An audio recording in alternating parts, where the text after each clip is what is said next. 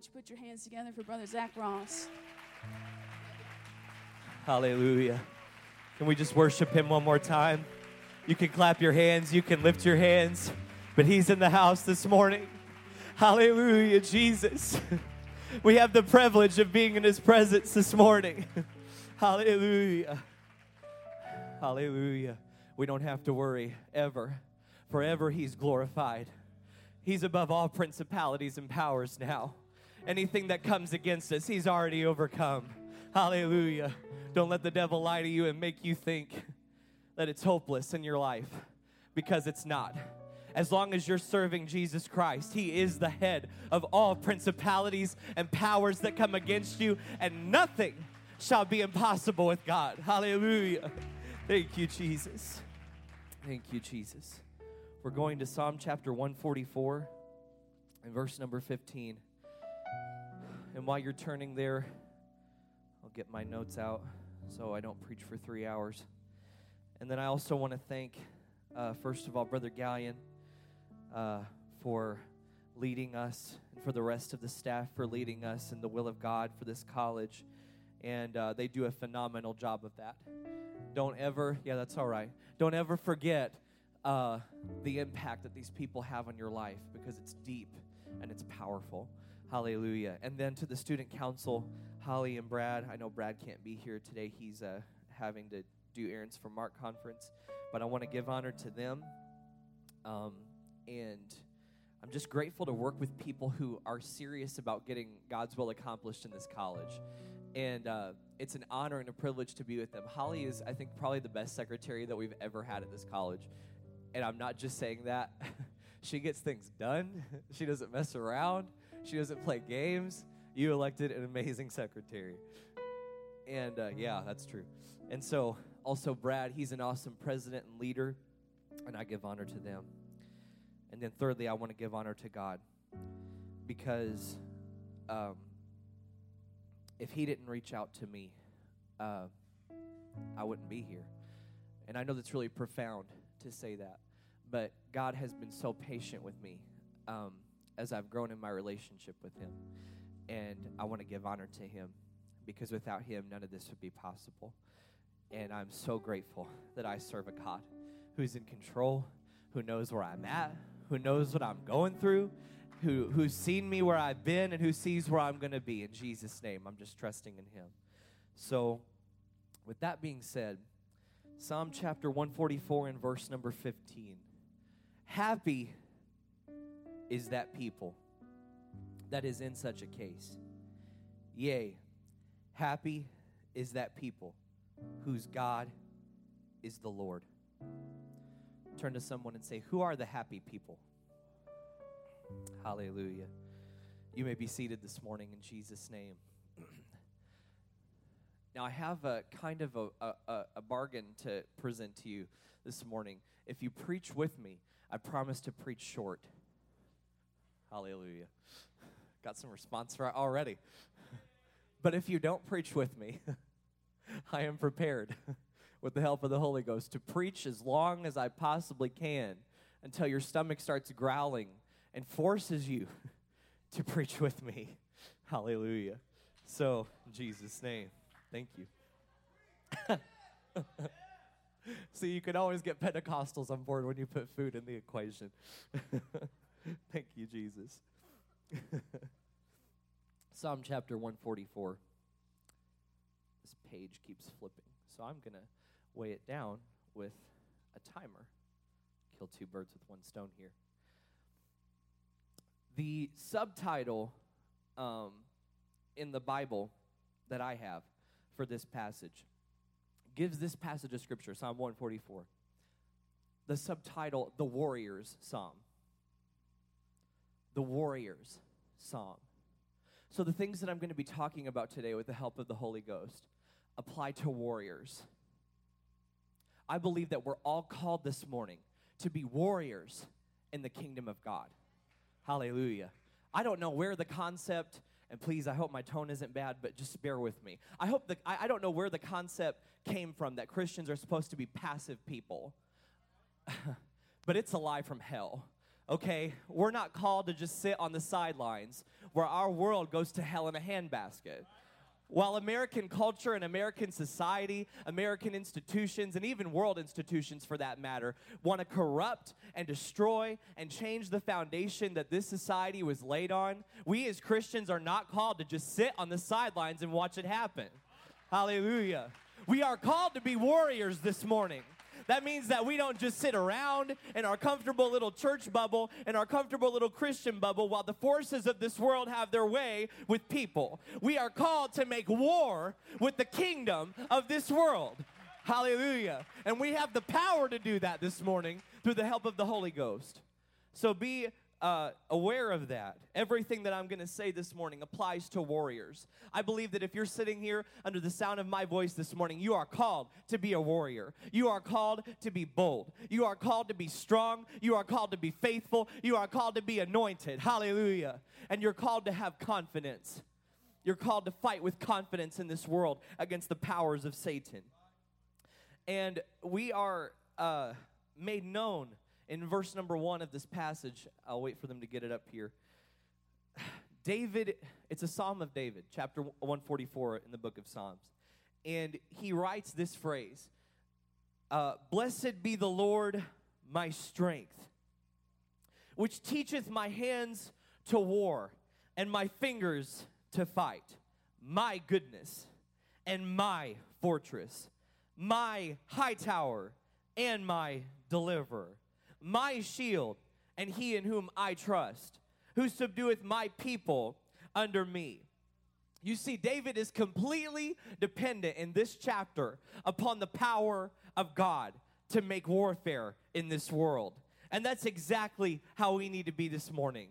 Can I just tell you that if we rely on anything but God to give us strength in this last day, we are going to fail miserably. If we rely on anything but the holy power of God at work in our lives to be what teaches us to war, if we rely on our own ability and our own passion and our own desires to fight this world, then we are going to lose and fail miserably. But I promise you this morning that if we will be dependent upon God, if we will trust in Him in our ministry, if we will trust in Him throughout all of our lives to do what He's called us to do, it's not by might, not by power, but by my Spirit, saith the Lord, that we can make a difference in this society.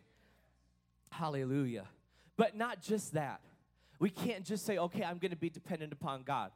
Yada, yada, yada. Yay, let's go have chips and cookies. Even though chips and cookies are good. Hallelujah. We can't just say that and then throw in the towel. Because notice, if we can go back to verse number 1, I want you to catch this. Notice, and if they don't have it up there, read it in your Bibles. Notice what David says in verse number 1. It's striking. He said, "Blessed be the Lord, my strength." Bless you. Now, hallelujah. We can have a good time in the house of God. Now, it's not up there, but if you look in your Bible, it says in your Bible, look at verse number 1 if you have your Bible. Bless you. It says, "Blessed be the Lord," in all caps. In all capitals.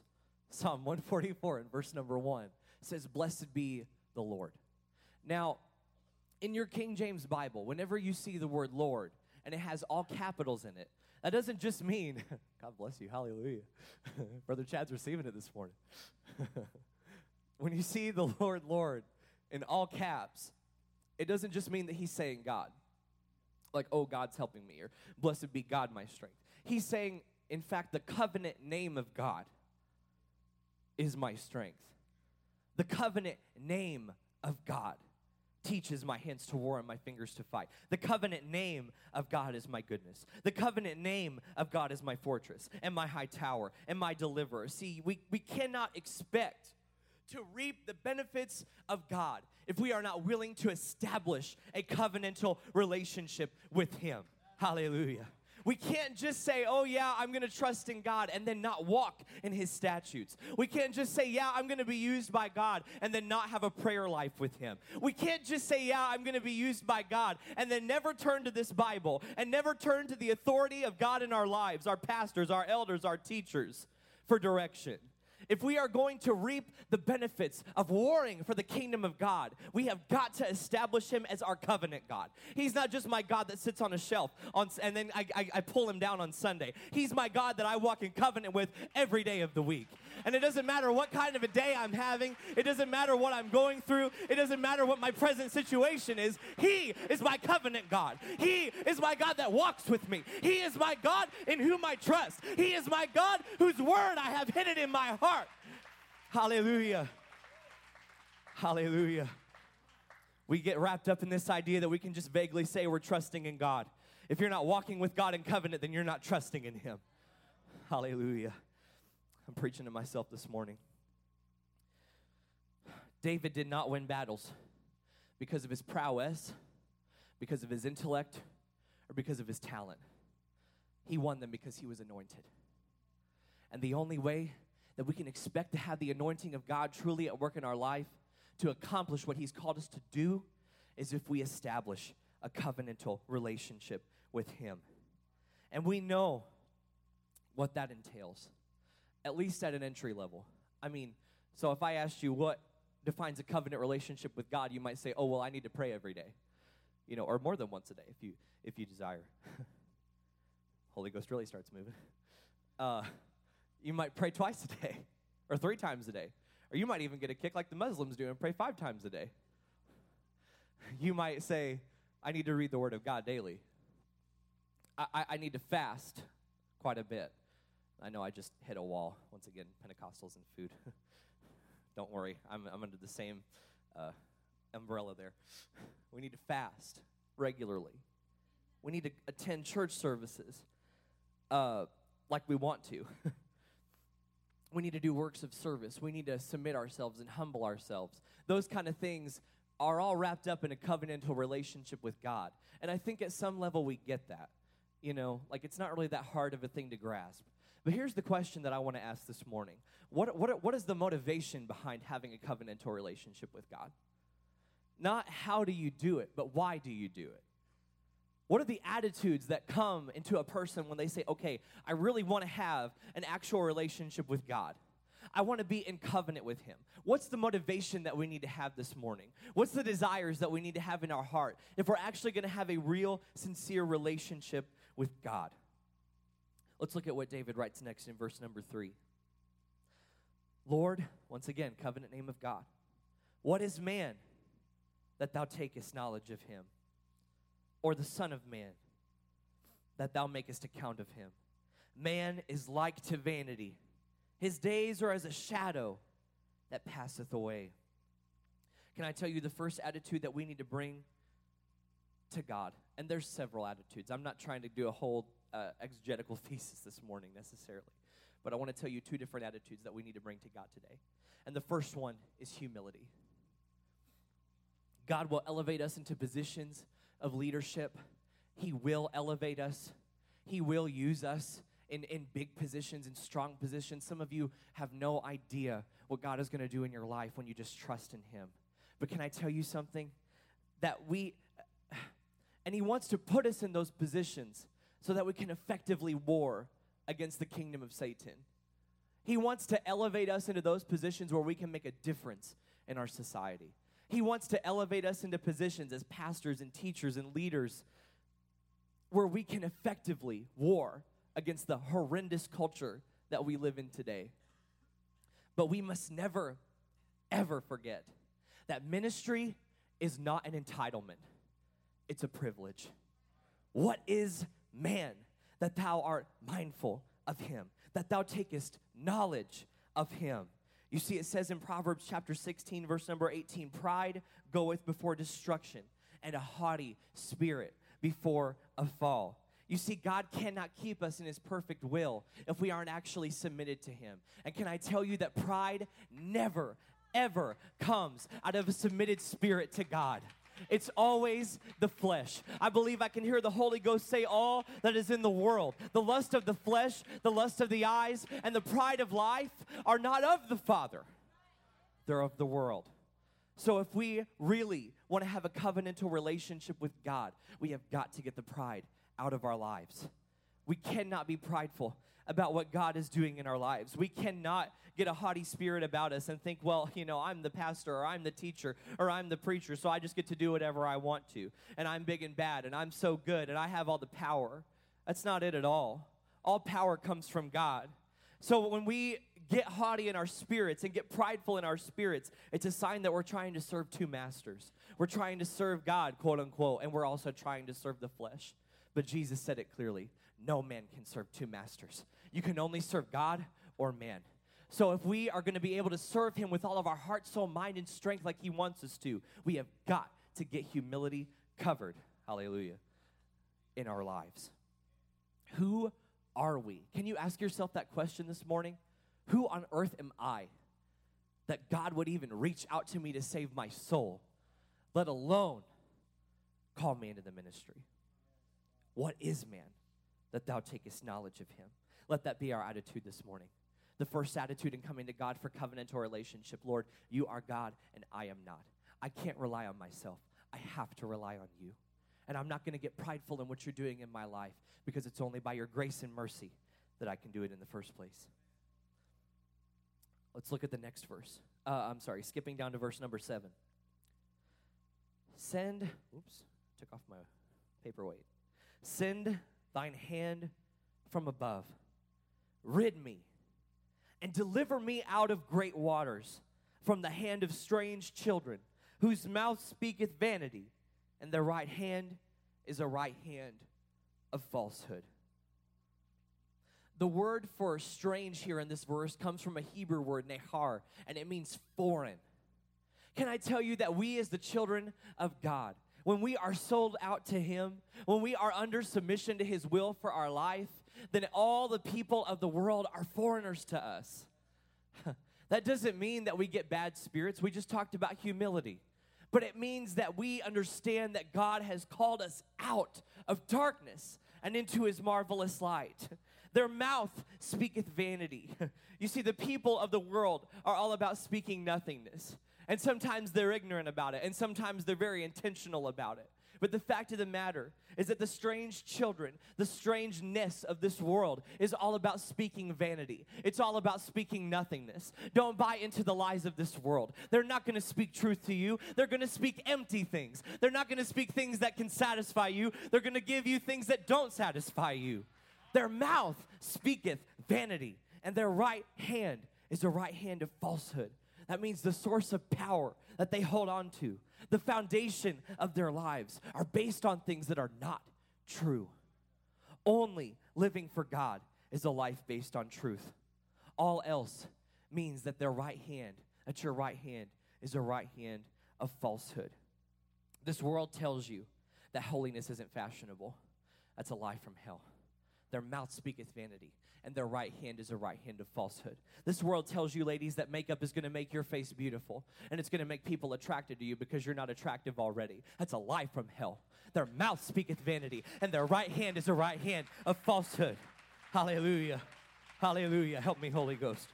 This world tells us, men, that we have to dress like, you ready, poster models for homosexuality in order to be classy, in order to be acceptable, in order to look right, in order to be accepted by this world. But that's a lie from hell. You don't have to compromise for God to make you a classy person and to make you a dignified person.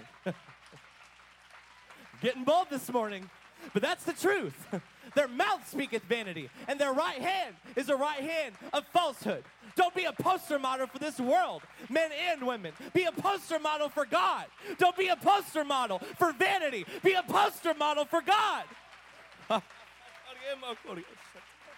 Hallelujah. Oh, Jesus. You may be seated this morning. Hallelujah. I'm not afraid this morning.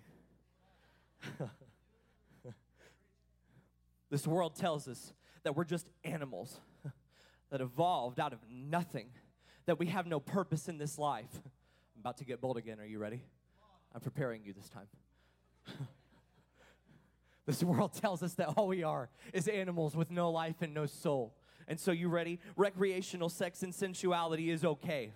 Free expressions of love are okay. It's just your basic nature anyway, so it's just fine. and open door policies to all lifestyles and all ways of life are completely acceptable. That's a lie from hell. You have a soul. You have a purpose. Their mouth speaketh vanity, and their right hand is a right hand of falsehood.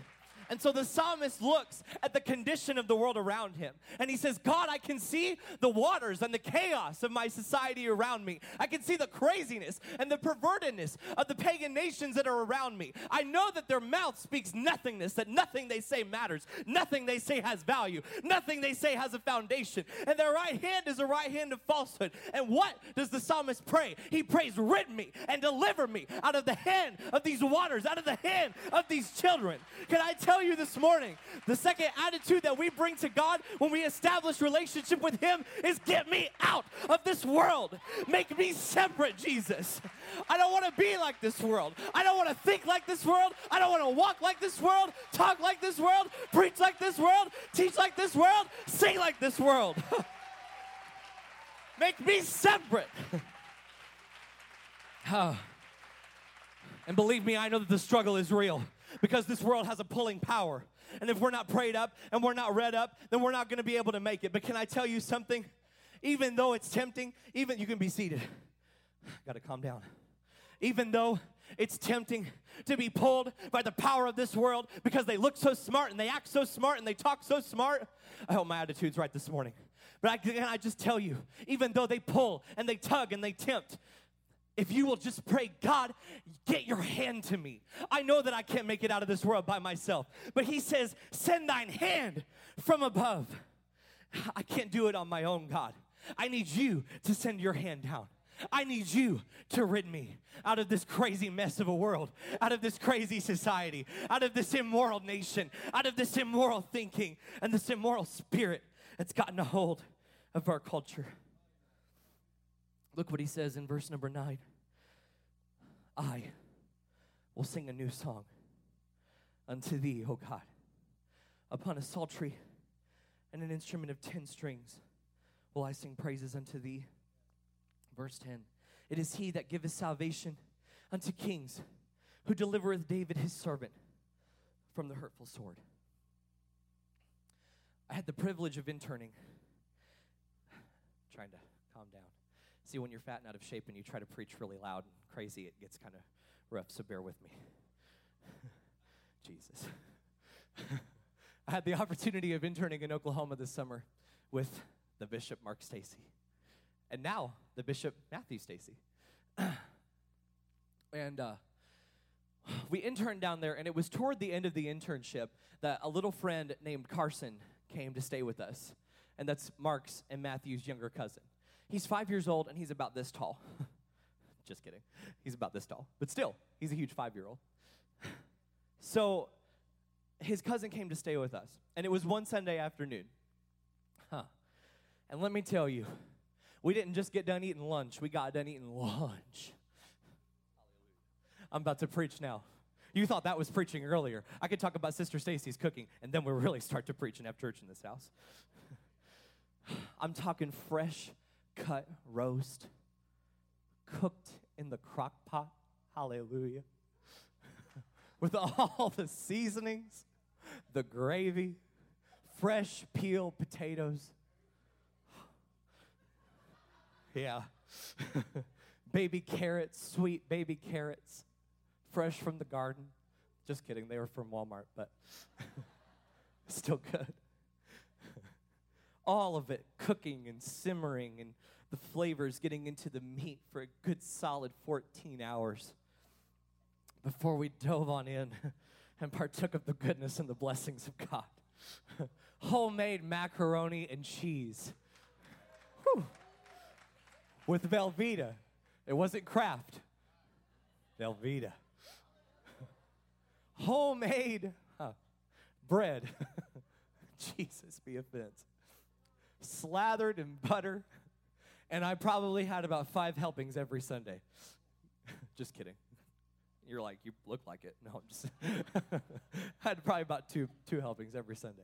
Every Sunday she made this meal. So now here's the thing. As is customary in Pentecostal Christianity, we eat a massive meal, and then instead of working off the calories that we just consumed, we get in our jammies and we go take a nap. Hallelujah. So that's what I did. That's what I was planning on doing. I had my fill of that meal. I just told you about that meal to keep your attention, by the way. Has nothing really to do with the story. But we had just eaten lunch. I was really full and I was exhausted. And so I was going to take a nap. So I changed my clothes. I get in my sweatpants, my T-shirt, hallelujah, my oversized T-shirt, nice and comfy. And I'm crawling in bed. And I was just at that point of a nap. Now, I'm really going to start preaching.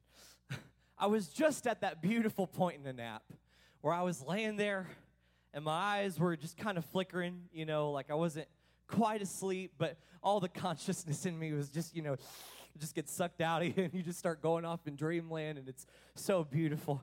And I know you exhausted college students are like foaming at the mouth, like, I remember what sleep used to be like. Believe me, it's year 3 for me, so I know what you're saying. And I was just almost asleep, praise God, when I hear, ah! Ah! Carson was crying, and it woke me right up. I was so mad. I had to pray through again, even though we had just had church that morning. And this is when I realized that, honestly, sorry, are you awake after that scream? This is when I realized that I'm not fit to be a father yet. Because I laid there seething, raging at this child, and I thought to myself, I wonder if I just lay here if it'll go away.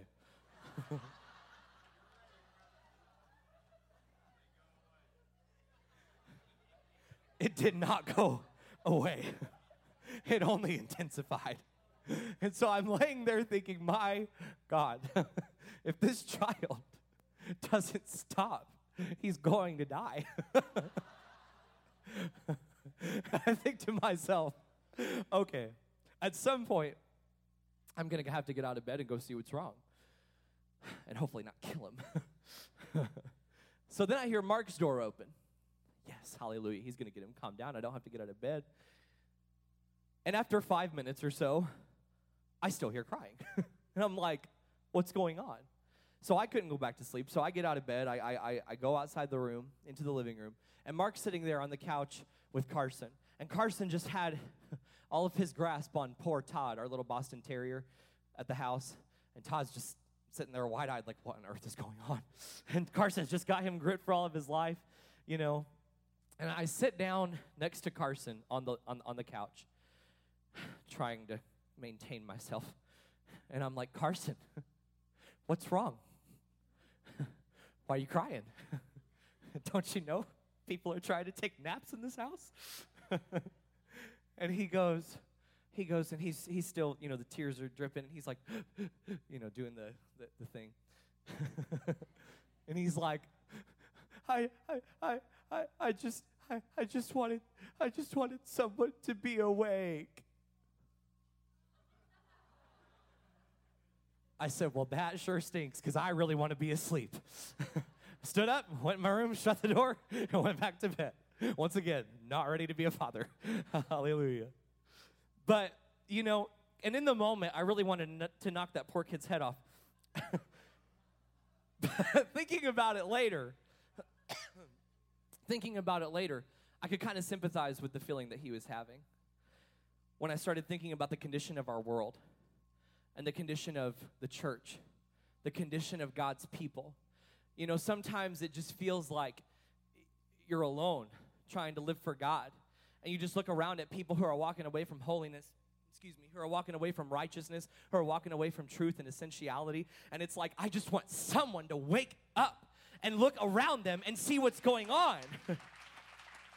Can I tell you that the only way, you're called to be a leader this morning. Do you realize that? You're not just called to be a follower, and you're not just called to be a warrior. You're called to be a leader of warriors. And can I tell you that the only way that we as leaders in this apostolic movement are going to get people to wake up and realize the truth about the world that's around them, the sin that's around them, the corruption that's around them, is if we sing a new song. I hope somebody can get this morning. I hear the song of the world around me. And it's a lot of different songs, but they all just kind of blend together to the same old message, the same old thing, the same old humdrum. You're soulless. You don't have a purpose, and you can live any way you want to, and all truth is relative, and bless God, there's no morals. And those Christians that want to tell you otherwise, let's just persecute them, throw them in jail. But you know what? I hear that song. You hear that song. But in the midst of all of the craziness, the great waters, the strange children, the vanity, and the falsehood, I am going to sing a new song unto God. And I'm not just going to sing a new song. I hope you can get this. I'm not just going to sing a new message. I'm going to sing it with passion. I'm going to the Bible says, on a psaltery and an instrument of 10 strings will I sing praises unto thee. I'm not just going to sing it like, oh, la, la, la. I'm going to sing it loud. I'm going to tell this world about God. I'm going to tell this world about his holy word. I'm going to preach truth like if it's the last thing that I do. And I'm not just going to do it, but I'm going to do it with passion.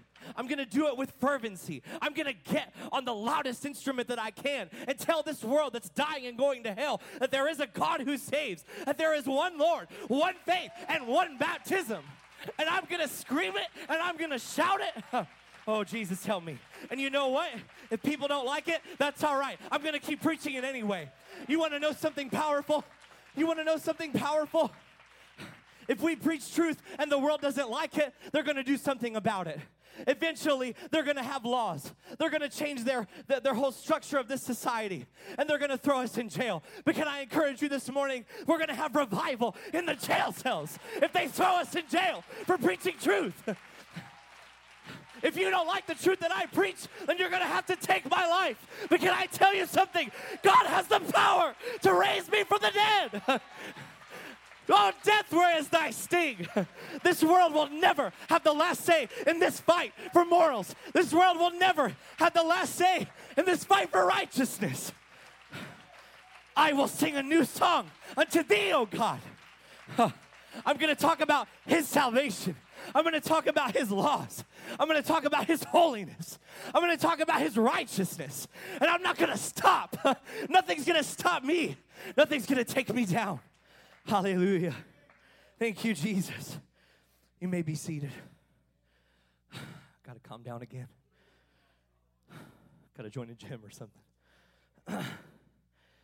Do not expect in this society to be passive and be effective.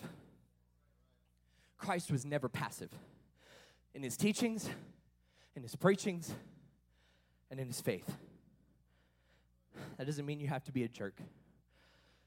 It's funny. I feel like whenever we talk about, how we have to take a stand for righteousness and a stand for morals, somebody always pipes up and says, well, you got to do it in love.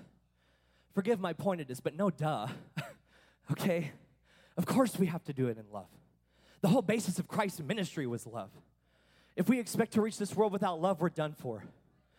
But we can never have love at the expense of compromising truth. We can never love this world enough to let them mix in with the unrighteousness if God calls them out. To put it another way, if we have the real love of God and the real humility, it comes from humility of God working in us. We will still have the same spirit that works in us, righteous indignation for the things that are going on in our society. Don't ever think that love comes at the expense of boldness. It doesn't. Excuse me. Don't ever think that love comes at the expense of compromise. I will sing a new song. I know the song of this world, Lord, but I'm going to sing a new song.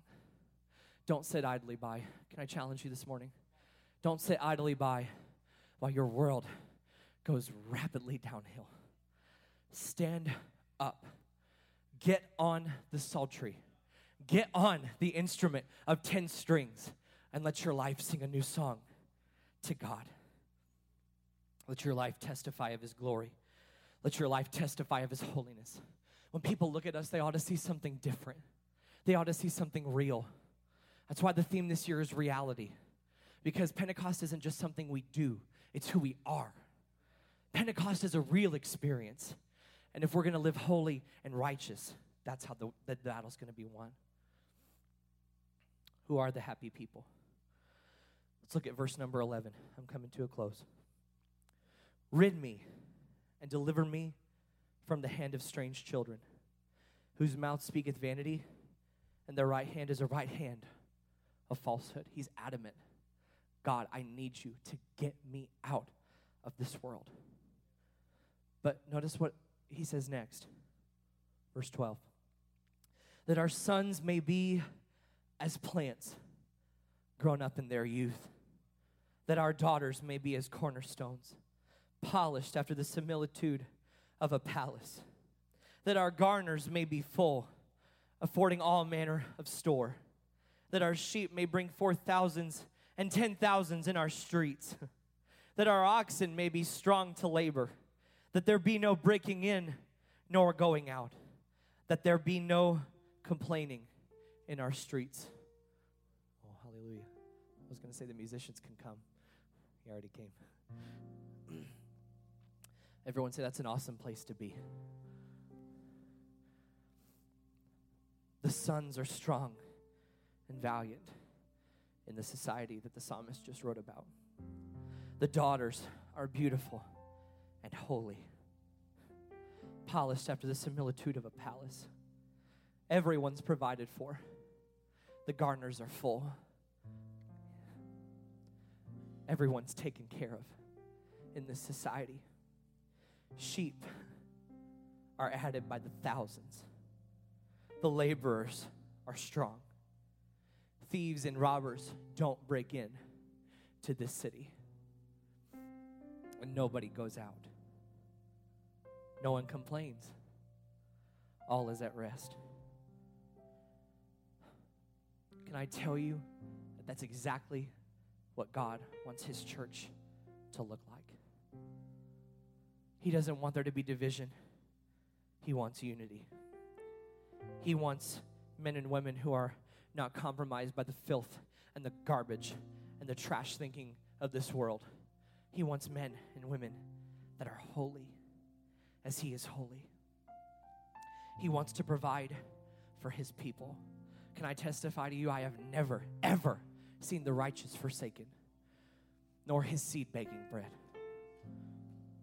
He wants to add to the church daily such as should be saved, just as he's been doing for the past 2,000 years.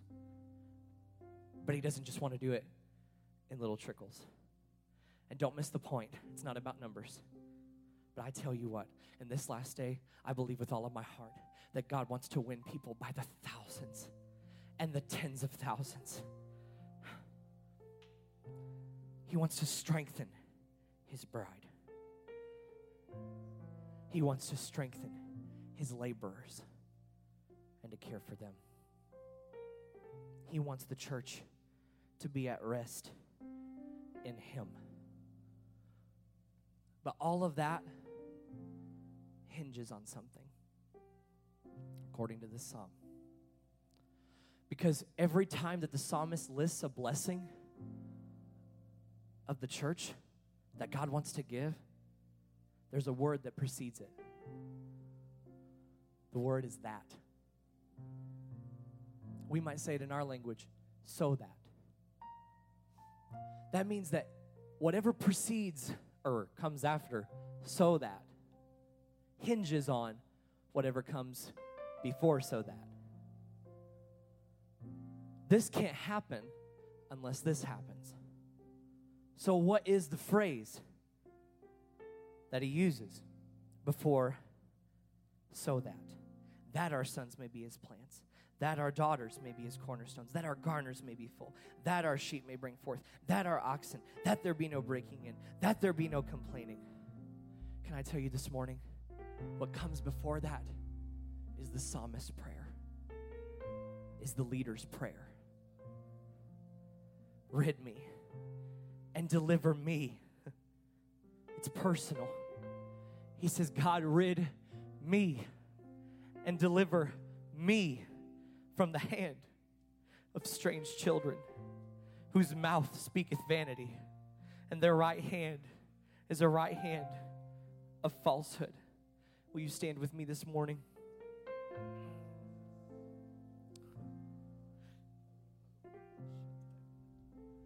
Who are the happy people? The Bible says it very clearly. Happy is the people that is in such a case. Yea, happy is that people whose God is the Lord, the covenant name of God.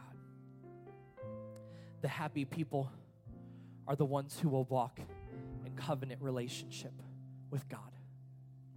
The people that are truly happy. All else is just falsehood. The people who are truly happy are the ones who are serving God with their heart, soul, mind, and strength. But can I tell you something?